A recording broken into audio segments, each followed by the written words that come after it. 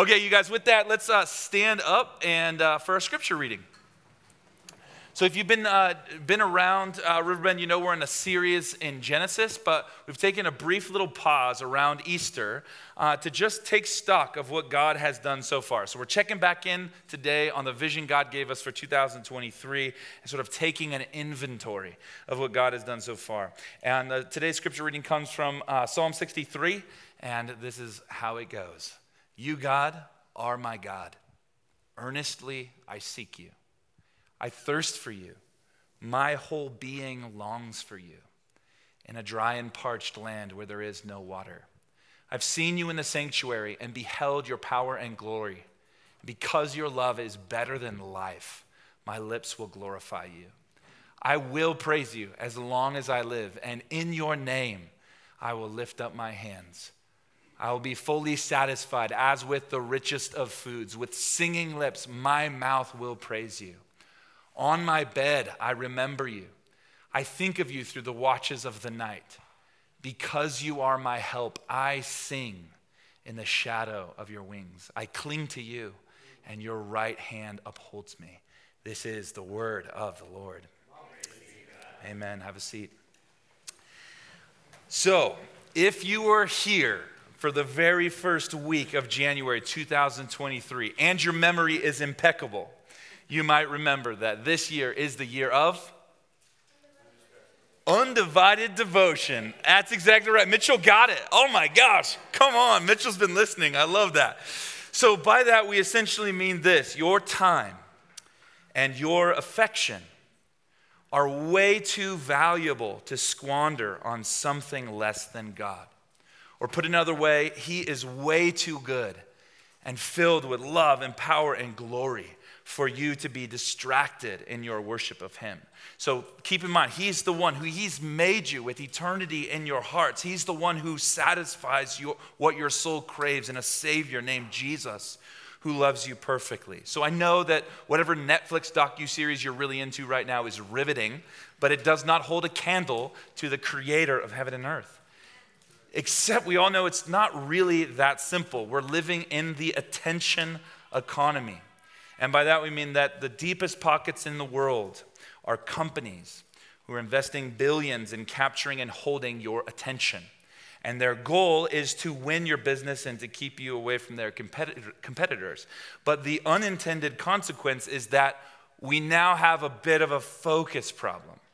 Most modern humans are in a constant state of partial digital distraction, and that has a deep effect on our mental health in general, but also our spiritual lives as well. And so here's what that all adds up to. The knock-on effects of that are this. Even though deep down, our core belief is that Jesus is the one true King and we worship him alone, most of us spend most of our days on the surface, abiding in the thought world of the internet and not as Jesus taught us to in him. So Jesus is teaching in the Sermon on the Mount that says you cannot serve two masters. I think applied to our context, I believe means this. You cannot worship God when something else has your attention. When something else has your focus, you can't actually truly worship him.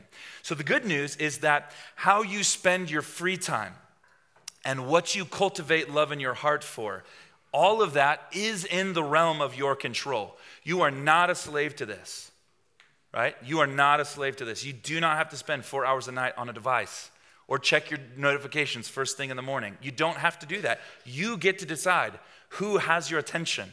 You get to decide what you most deeply love. You and only you get to aim your life. Now, so far, I haven't told you anything that you don't already know, yet the church in the West is in large part being distracted into spiritual oblivion. So the reason why this problem is persisting is not because of anything that we don't know, it's because the cultural tide is stronger than our resolve to resist it. The cultural tide is stronger than our resolve to resist it. So if this battle came down to our willpower alone, it would already be over. We would have lost. But thank God that it doesn't, right? The solution that we're craving is we want a love that's more powerful than our distractions. A love that's more powerful than our distractions or our addiction to distraction. And that love is awakened in us when we abide in Christ. And Jesus' iconic teaching on the vine and the branches, upon which, by the way, our entire model for discipleship that Jesus has built, he says this: as the Father has loved me, so have I loved you. Now remain in my love. If you keep my commands, you will remain in my love, just as I have kept my Father's commands and remain in his love. And I've told you this so that my joy may be in you and that your joy may be complete. So complete joy in the divine love. That sounds a lot better than whatever is bombarding your feed right now, right? So it's not about your resolve or your willpower being stronger than the algorithms. It's what John Piper and others have called Christian hedonism. He's saying that God's love is better than all of that stuff. It's more pleasurable, it's more delightful, it's more satisfying than whatever the algorithms are pumping your way right now. And he's actually got power to heal you and to make you whole. So how do we truly experience this love that comes from Jesus that is more pleasurable and delightful and satisfying than anything else that life could possibly offer you? Well, the scripture tells us by obeying God's commands and by abiding in the vine, which is metaphor, but it's concrete. He's saying stay connected to the presence of God moment by moment. Again, this is not an abstract kind of thing. It's a concrete, grace-filled opportunity for you to spend time in the presence of God at all times. A concrete, grace-filled opportunity for you to spend with God at all times. Speaking of distractions, King David, when he wrote Psalm 63, the one that I just read to you, he was writing this during a time when he was a general on the battlefield. He was facing an army on the horizon that was much bigger and much stronger than his own. So I'm not here to belittle your problems or whatever, but the Philistines were a little bit more ominous than whatever's trending on TikTok right now. It's a more ominous distraction. That got a laugh at the first gathering. Have I put you guys to sleep already? This is good stuff. All right. Imagine how frustrating and terrifying it must have been to be one of David's lieutenants, expecting to have a battle planning session. But instead, what does he get? He gets David sitting down and saying, hey, welcome everyone. I'm glad that you made it to the session. I wrote a new worship song today, and this is how it goes. Oh God, my God, earnestly I seek you. My soul longs for you. In a dry and parched land where there is no water. I've seen you in the sanctuary and I've beheld your power and your glory. And because your love is better than life, my lips will praise you. That, folks, is undivided devotion. And David's men were probably at least slightly concerned that he didn't appreciate the wrath of their enemy or that he was having some kind of mental break. But the reality is that this is actually how David does his battle planning.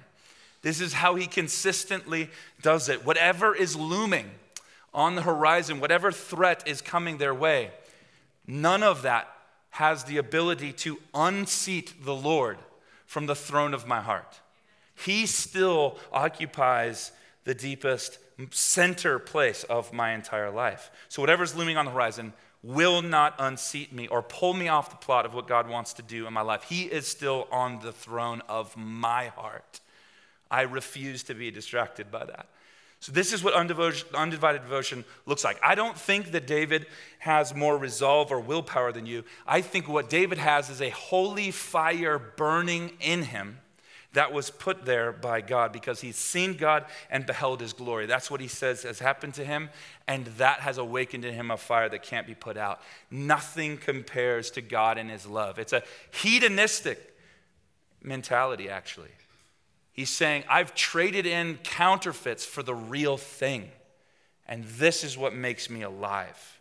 So the entire premise of my entire ministry for the last 17 years is this, that you can possess this same kind of undivided, undistractable heart towards Jesus. If you want it, you can learn to abide in him in the exact same way. And so over the last couple of years, I think Riverbend has done a fairly decent job teaching you to abide in Christ through prayer, different categories of prayer.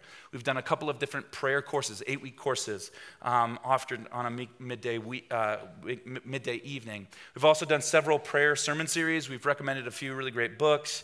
We've recommended a few apps. We've done several different practices of prayer at Riverbend at night through different categories of prayer, like imaginative prayer and Lectio Divina and listening prayer and all kinds of things like that. We've also offered gatherings every single week where you can come and pray in community with us. And we've also had a wide open door policy that if anyone wants to come in and receive prayer, we'll make it happen as soon as humanly possible. So this has been how we've oriented our ministry and aimed our ministry over the last several years, as we recognize that we need more than just books and teachings. We actually need experience around prayer. And at the end of last year, we discerned through prayer, go figure, that we're still only just beginning. We're still only just beginning. We haven't even begun to exhaust the delight of God's good presence. And if we're going to get anything right at all, it's going to be our resolve to seek God as a matter of first importance in life. This is what we're after. And I believe that you cannot appreciate or experience any of the other benefits of life in God if you do not have a life of prayer. Leonard Ravenhill has said that no man is greater than his prayer life. And I actually agree with him on that. So we discerned that we needed much more in order to be shaped into the image of Christ and to abide in prayer as a part of our normal everyday. So we began our plans to launch the prayer room, the 40 days of nonstop prayer for spiritual awakening during Lent. And we just concluded that about a week and a half ago, which was so incredible. We actually hit our goal, almost 1,000 hours of prayer. And we, aside from like a few people who like got sick or fell off last minute or whatever, we had like 99% or more of those hours filled in our prayer room right back here, which is absolutely incredible. So to grow in prayer, we believe we need more than just teachings and books. We actually need experience. So the idea with the 40 days of prayer is to like actually, we wanted to disrupt our daily rhythms to actually be with God. It's sacrifice the time that you would normally spend doing anything else in a space that's curated to connect you to God's presence. And frankly, God's put this on my heart many years ago, but up until we started on February 22nd, I didn't actually know whether or not it'd be something that people actually responded to or went for, or if it would just be like 10 or 12 of us that were just filling in all the hours or whatever it was. But the response from you and from the Lord was nothing short of overwhelming. I personally have not seen in the Northwest the kind of change, transformation that I've seen in you over the last couple of months as we've sought God as a matter of first importance. I have seen a 10x or more multiplication of the activity of God, and that's not a scientific number. It's just like what I have seen is a major change and transformation in you. So what I wanted to do for some time today is just to reflect back on what happened during our 40 days of prayer and to appreciate what God did, and then to also think about what about our future? Where are we going to go from here? So for the sake of time, I can really only share with you a couple of stories, but there are many, many stories. And there are some that I probably don't even know about myself or couldn't possibly articulate to you. But there were a lot of common themes. Some of the common themes that we saw people walking into the prayer room a certain way and walking out different. For example, one of the things we saw is people walking in hurting, broken, in pain, suffering for one reason or another, but coming out of the prayer room feeling healed, filled with the peace of God, maybe for the first time in a really long time. We've seen also another theme, people walking into the prayer room angry, disillusioned, wondering where God is in all of the mess of life, and then leaving the prayer room with a sense of God's grace and a sense of his peace. We also saw people walk into the prayer room like genuinely addicted to patterns of sin.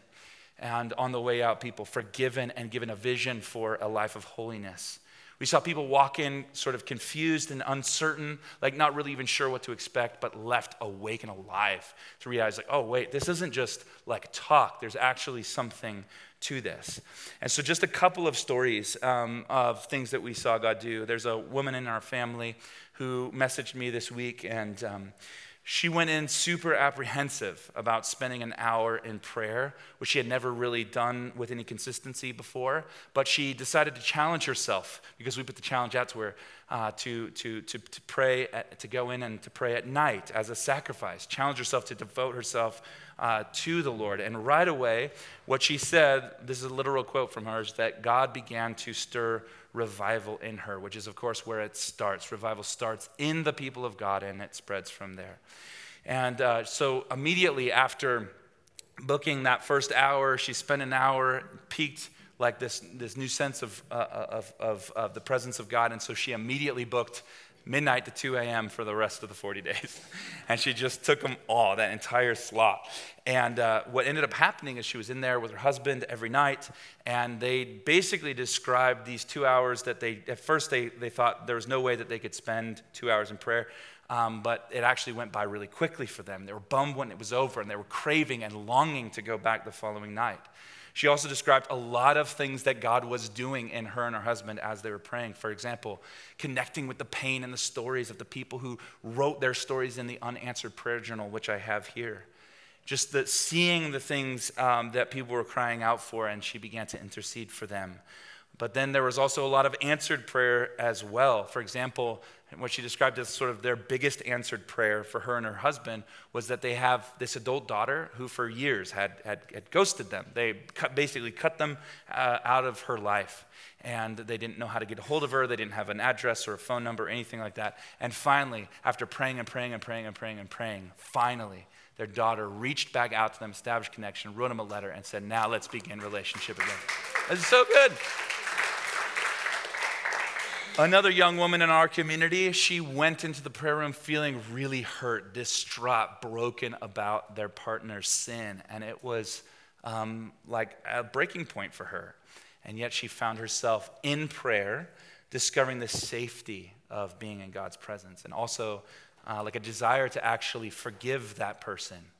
Forgiveness is something that welled up in her that she actually wanted to do, which is wild and so amazing that we actually walk into God's presence often with grudges and complaints, and we want to hold things against people. And yet what happened to her is that she was transformed, and she actually wanted to receive forgiveness and offer forgiveness to her partner. And what she also described is that I actually never experienced grace in such a powerful way. This is a quote from her. She said, I've never experienced grace in such a powerful way than when I extended it to someone else. I've had deeper experience of God's grace now that I extended it to someone else. There's another young man who's a part of our community. He's newer to faith. He started a relationship with Jesus through Alpha, and he's sort of been in and out of the church over the last 6 months and sort of described to me feeling sort of lost again. And so one of his friends dragged him reluctantly into the prayer room.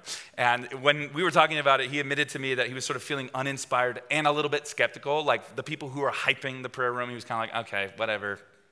Okay, fine, I guess I'll go get you guys off my back. So in the prayer room, he gravitated to the unanswered prayer journal because he wanted to just start writing down the things that he wished God would do for him but hadn't yet done. And this is one of the big, profound mysteries of our lives, each of our lives, is the prayers that go seemingly unanswered. And so he was doing that. And then as he was writing those things down, he was again feeling empty. He said he described feeling alone.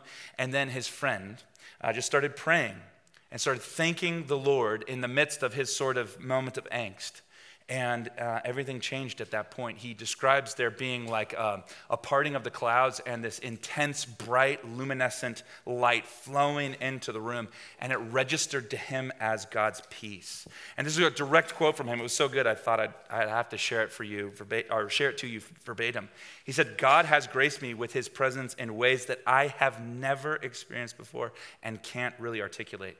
It was truly healing and just an unreal experience. Another guy, he shared that when he went into the prayer room, but he went into the prayer room essentially as a favor to me because he likes me, and I was like all about it. And he's like, all right, okay. And he's also the kind of guy that doesn't back away from a challenge. So he said, all right, let's do it. Let's do the prayer thing. But he wasn't especially eager to pray for an hour, and he wasn't really looking forward to it. But then after a few times, not the first time, but after a few times, he began actually seeing the value of thanking the Lord even though he didn't really feel it, which I think is a bedrock, foundational principle to practicing the presence of God, is thanking him before we feel thankful. And then it begins to shape how we pray. And I think, again, I don't think you can get very far in your life of prayer without learning the language of praise and thanksgiving. And that's exactly what happened to him when he started praying. And that's when it began to change for him. And again, he also booked every single night and started inviting people to come in with him. And together, he showed them, a new believer himself, he showed them how to pour out their hearts to God together. And what he described was he was letting go of the lies that he had believed about himself, of being unworthy, and he began to see God for who he was instead of being defined by his sin. And then this is another direct quote. I just had to quote it because I thought it was so good. He said this to me. He said, "That night, I stood firm in the presence of my brothers and sisters and gave every lie, every fear, and every last bit of shame to the Lord, and he moved in my life." The next few weeks in the prayer room, more walls kept crashing down so long as I gave it over to Jesus. So what you see here is this man's situation, his actual circumstances in his life are not changing all that much, but what is deeply changing is his experience of his circumstances. And that's actually what we find in prayer most of all, is that God actually changes us.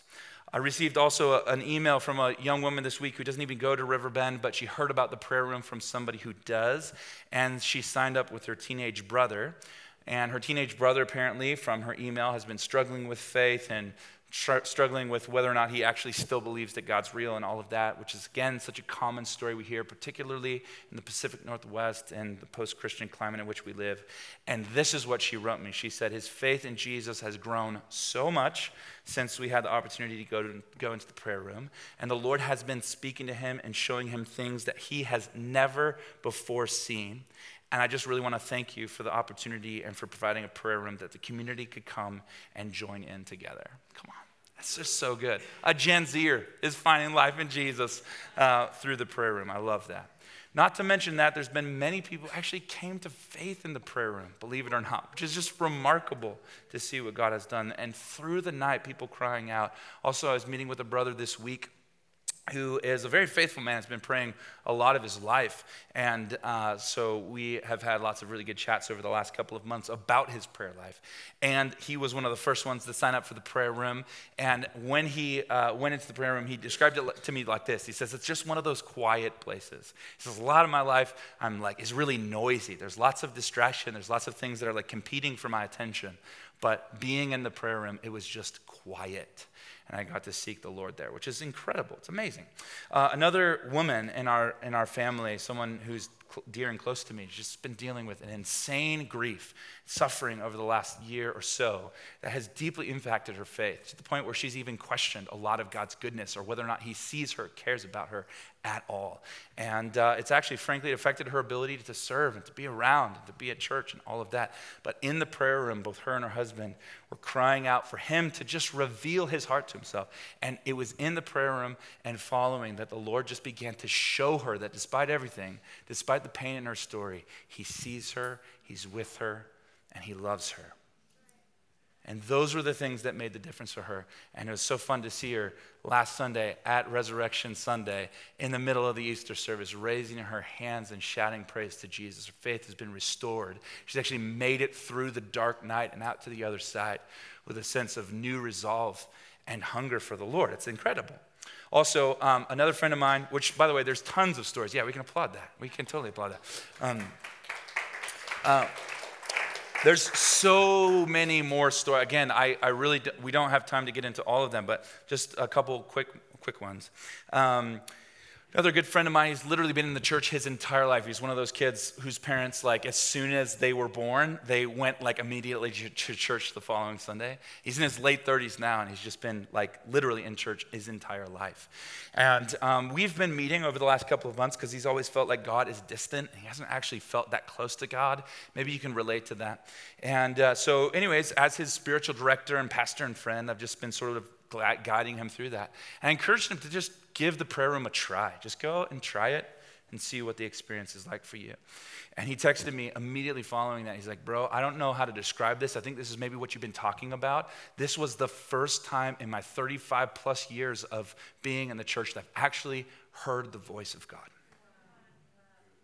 It's an absolute profound thing. And I'm looking around the room, and there's stories that I haven't even shared that I know of, and then there's more stories that I haven't heard.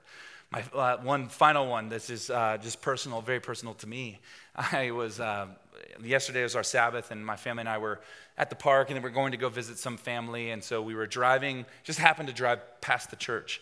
And as we were driving past the church, my son, Jude, who's 5 years old, in the back seat, he goes, "Dad, can we go to the prayer room tomorrow?"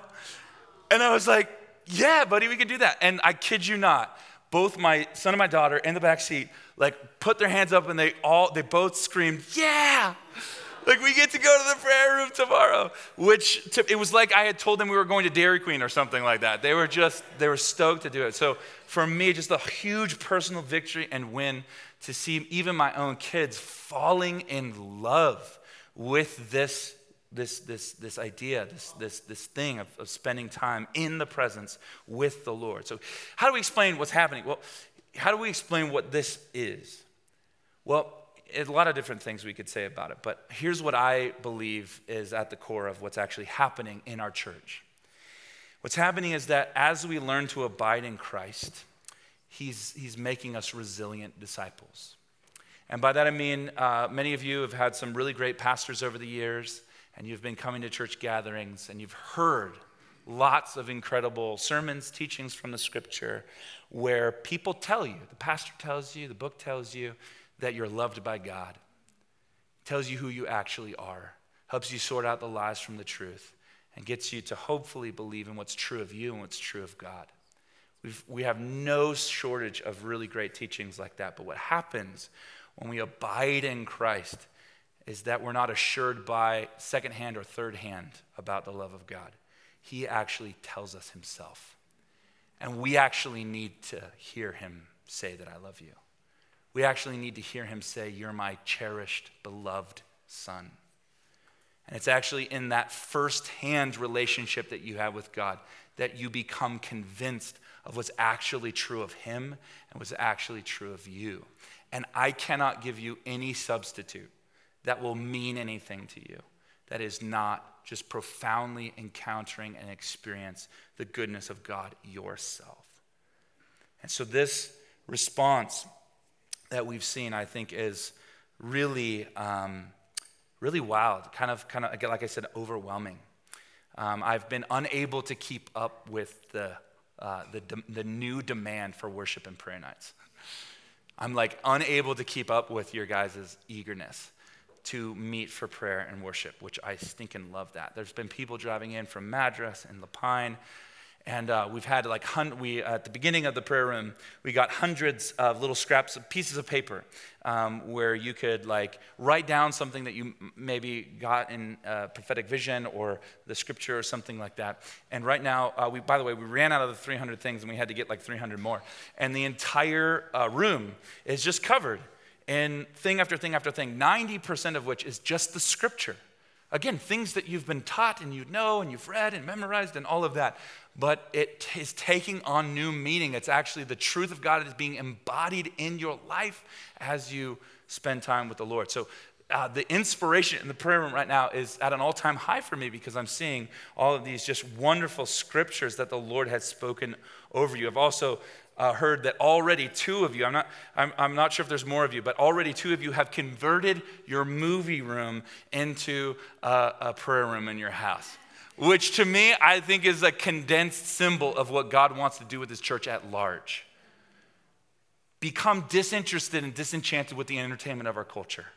We've got plenty of it. It's distracting us into spiritual oblivion. Instead, come awake to the reality of the goodness of God's presence and devote yourself in undivided devotion to him.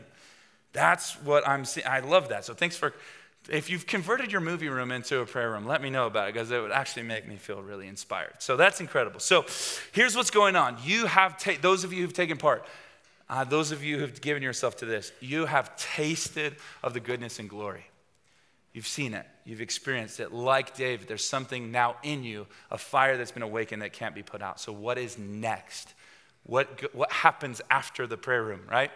So I actually think that for you as an individual, for us also as a church, this is a crucial moment in the life of our church.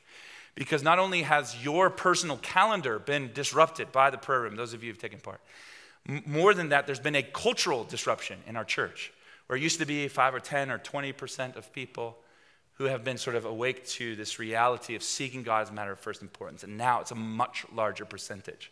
And so in the innovation theory or diffusion of innovation theory, this is a moment to capitalize on the what God has been doing and the cultural disruption. Dozens and dozens of you have been awakened to the goodness and joy of God in ways that I can actually see in your eyes now. And it's awesome to see. There's a new hunger for the gospel spreading and transforming lives. Again, I have not been able to keep up with the new demand for people coming for worship and prayer, which is my favorite. So we want to capitalize on this cultural disruption. So here's how we're going to capitalize on it. First and foremost, this is the announcement many of you have been waiting for. Starting today, we are going to be reopening the prayer room indefinitely. Yeah. Which I know many of you were mad at me for ever closing it in the first place, but we gave ourselves a little bit of time to get ready. Until kingdom come, hopefully this prayer room will be open, God willing. But yeah. There's going to be a couple of key differences. The first difference is this. The prayer room will be open 24 hours a day, 7 days a week. But we're not creating the expectation right now that every hour is filled. Because a couple times a year, around Lent and other times, we want to challenge you to rise to it and fill every hour, pray around the clock with us. But for the majority of the year, like for right now, for example, it'll be open at 2 a.m. if you're up and you want to come in and pray, or if you want to have a special time of prayer, it'll be open at 2 a.m., but it's not required in our minds that every hour is filled. So starting today, you can go onto our website, follow the link on our website, and book your time in the prayer room. So that's the change number one. Change number two is, and this is important for us, for me personally, it's very important. This is not Riverbend's prayer room. We are calling this the Bend prayer room. Hopefully the first of many where anyone from any church or no church at all can come anytime and seek Jesus. So one very important principle in the kingdom of God is that Jesus is the one who gets his glory. Jesus is the one who gets his glory. So he might exalt us or honor us in due time, but that's his business and not ours. So I'm not saying that the prayer room is a move of the Holy Spirit or it's something special, but if it is, we will not be the ones getting attention for it, because its purpose is to glorify Jesus, and its purpose is to connect you to him, not to us. So the things that we produce and put in there, which there's been a lot of really, I think, inspiring artwork that's been produced and put into the prayer room, it's not emphasizing our brand. There's going to be no social media posts in there. There's going to be no ways to go to our event. We're not plugging anything. We're not promoting anything. It's all about him. It's emphasizing Jesus, right? I think that history is filled with these amazing stories, moves of God that started with humble people who made the unfortunate mistake of using a move of God to grow their platform or emphasize their brand. And we just can't afford to let that happen, because this is not about us. It's about him and his glory. Jesus is going to get his glory. And also, this is more than just us. Since we inherited this building, we've sensed that the Lord is calling us to open the doors as a prayer chapel to the city. And right now, this is an important step in that direction.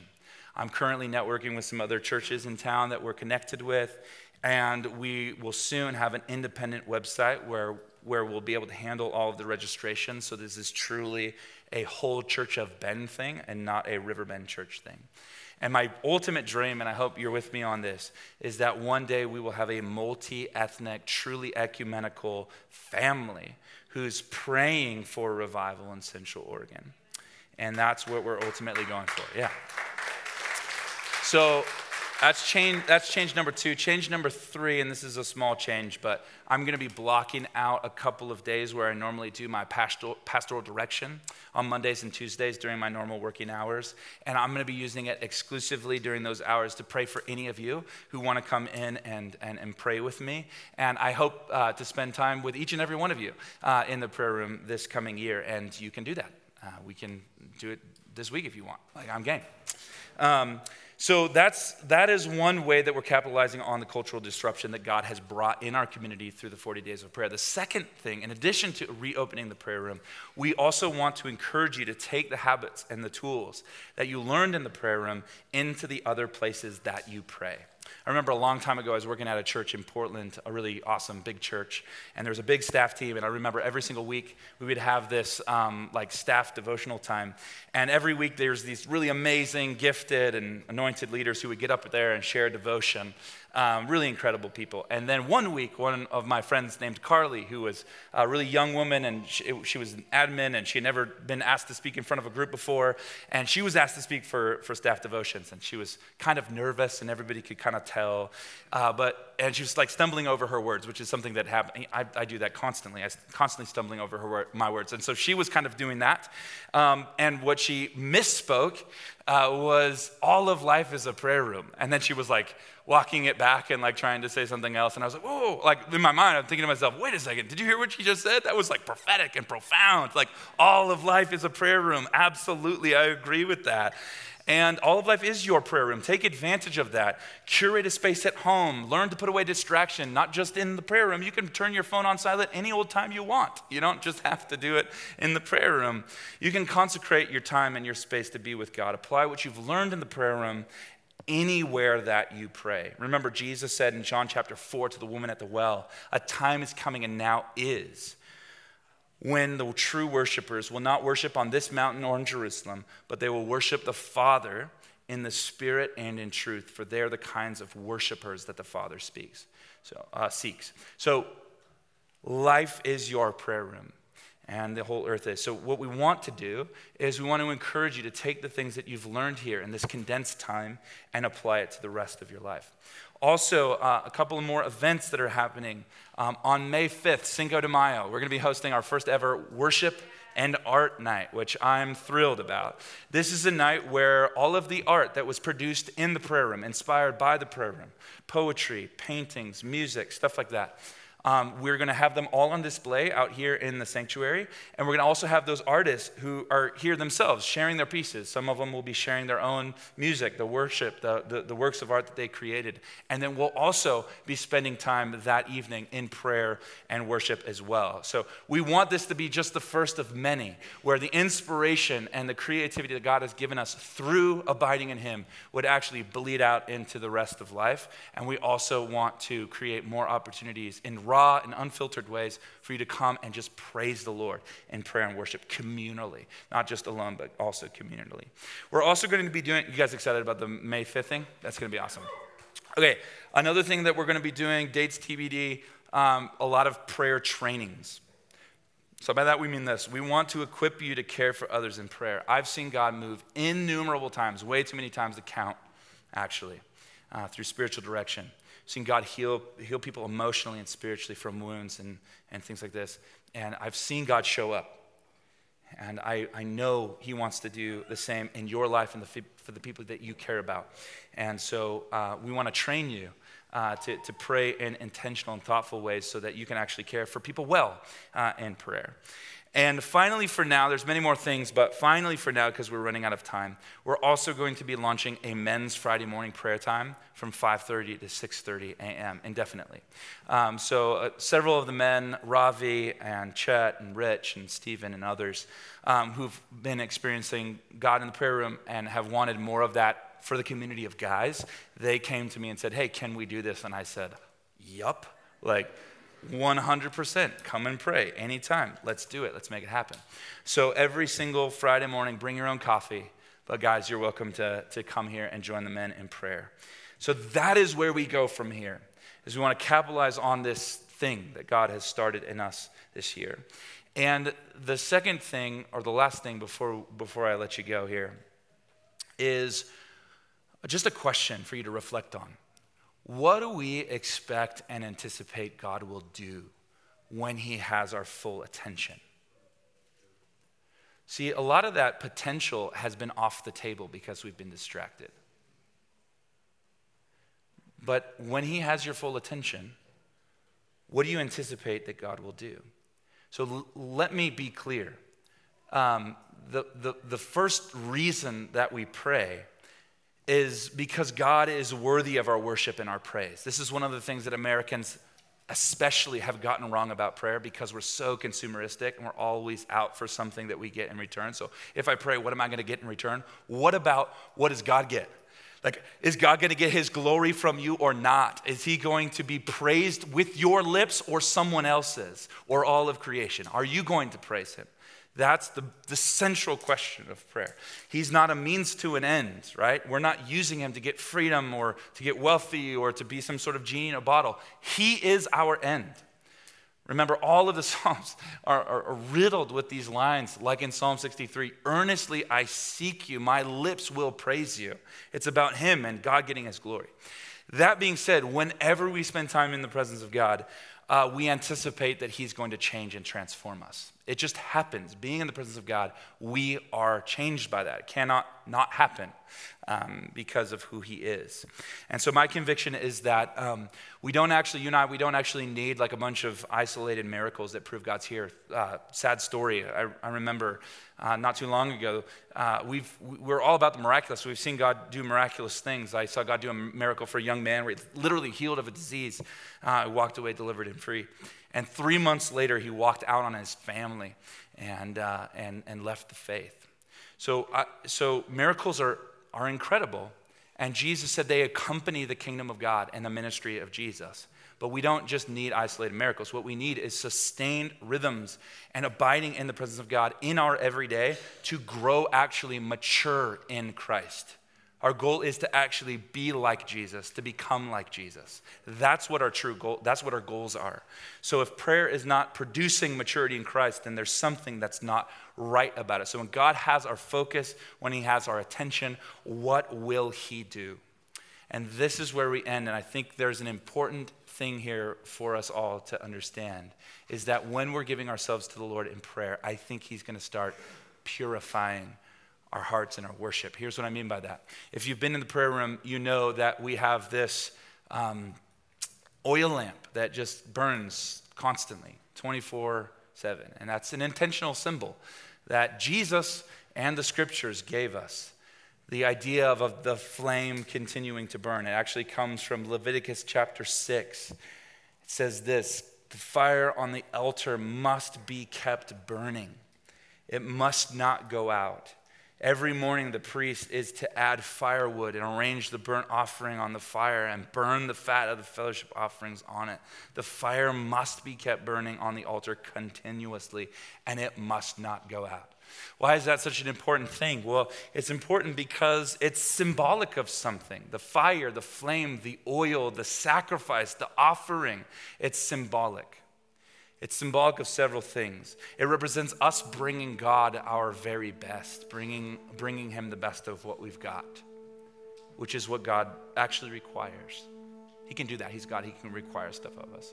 And he actually requires us to give him our best. And that's what the offering, the sacrifice represents.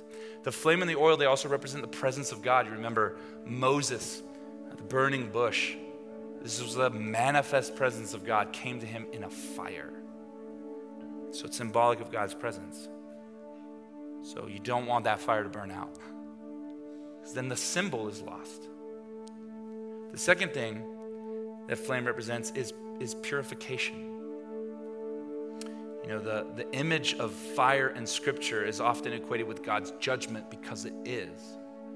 But not all fire in the Bible is actually hellfire, damnation. It's not that. Often in the case, it's purifying fire. It's God refining precious metals out of all of its impurities and making it fully pure. So that's what God wants to do, and it also represents the power of the Holy Spirit. So what I deeply sense is that as we continue into this next phase, our next step of our journey into the praying life, which some of you are like, okay, we've been talking about the praying life for pretty much full on for the last couple of years. Maybe we'll move on to something else. Sorry to disappoint you. We're just getting started. We're just getting started. And as we take this next step into the praying life, what I believe God wants to do, now that he has our attention, is I think he wants to purify us. And the three ways I think God wants to purify us is I think it's going to begin with the confession of sin. It's going to begin with true repentance. And again, typically in the West, we've sort of twisted that concept and that idea. The reality is that God just wants all of you. He wants your whole heart. And there's plenty that's going on in your life right now that's just in the dark and that just God wants to deal with, purify you from, so that you're actually living your life as a living sacrifice, holy and pleasing to him. And so this is the first thing that God wants to do. Now that he has our full attention, he just watch him. He's going to start shining the light in a loving and gentle way towards the areas of your life that need to be burned away by the flame of the Holy Spirit. So he's going to do that. So don't resist repentance because it feels scary or off or whatever. It's like, hey, he is faithful and just to forgive us our sin and to cleanse us from all unrighteousness. So surrender to the wave. Surrender to the Holy Spirit doing this work in your life and actually take full advantage of the Lord's presence in how he wants to purify you from sin. The second thing that I believe God wants to do, or the way that God wants to purify us, is through unseating the rival idols of our heart. Unseat the rivals. Unseat the idols. Man, we are so, particularly in the modern era, so distracted by our tech and other things. And in and of themselves, they're fine, but when they occupy our attention, they get our affection. And when we can't look away, we can't actually worship God when we're focused on something else. So he's wanting to unseat those idols. We want to be the kinds of people like David, looming army on the horizon who want him by name dead. And he says, you know what? I got a new worship song for you. I've been praising Jesus. I've been praising the Lord, and I've got a new one for you. What do you think? How does this sound? My God, earnestly I seek you. In a dry and weary land where there's no water, I've seen your power and your glory, beheld you in your temple. Your love's better than life. My lips will always praise you. We want to be the kinds of people that where nothing, no distraction, nothing at all could be able to unseat the Lord from the throne of our hearts. And this is what God is doing through the purification process. He is naming idols and he's removing them. The third thing that the Lord wants to purify, I believe, is a recovery of the whole and true gospel. A lot of times, through my life, I've just seen this rival gospel that's like Christian adjacent.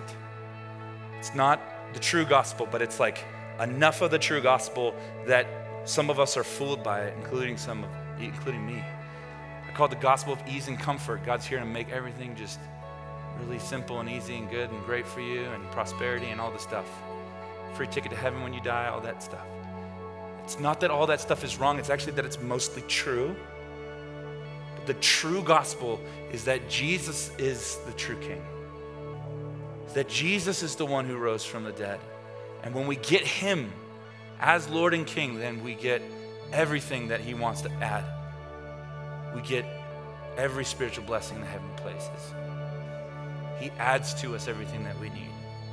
So what the Lord wants to do is he wants to recover the whole gospel that is all about him and all about his glory. So that's what I believe the Lord wants to purify us in. Repentance from sin, unseating idols, recovering the true gospel. And here's what I think you should be ready to expect.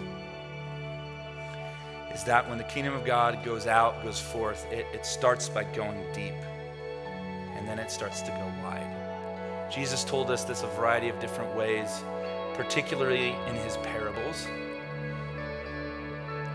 Mustard seed, for example, starts small, insignificant. You can hardly see it. No one really pays that much attention to it. But when it goes into the soil and takes hold, it actually takes over the whole garden.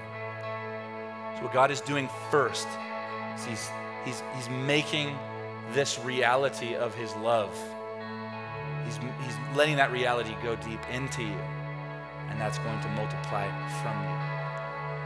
So before we ever expect to see God's power outward, we're going to see it inward, and we're going to see it go deeper. I believe that's what you want in life. I believe it's the answer. I believe it in the hedonistic sense of that word. Like, I actually think it's better than anything else. It's more gratifying, it's more pleasurable, it's more delightful, it's more satisfying than anything else. So what do you say? What do you say we give the rest of our lives till kingdom come, to seeking God as a matter of first importance in life? Let's stand and pray. So the team is going to lead us in worship, and as they do, make these words your prayer.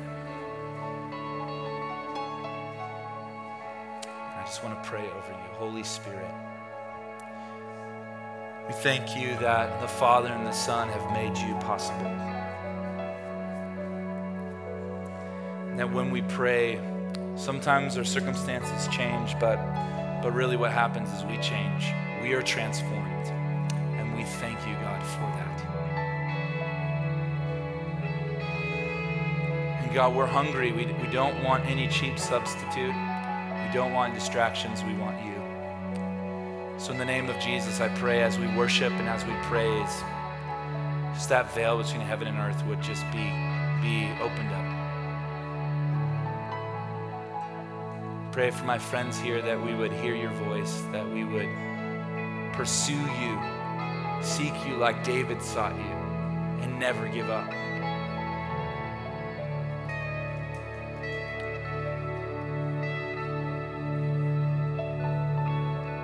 Thank you for answering us.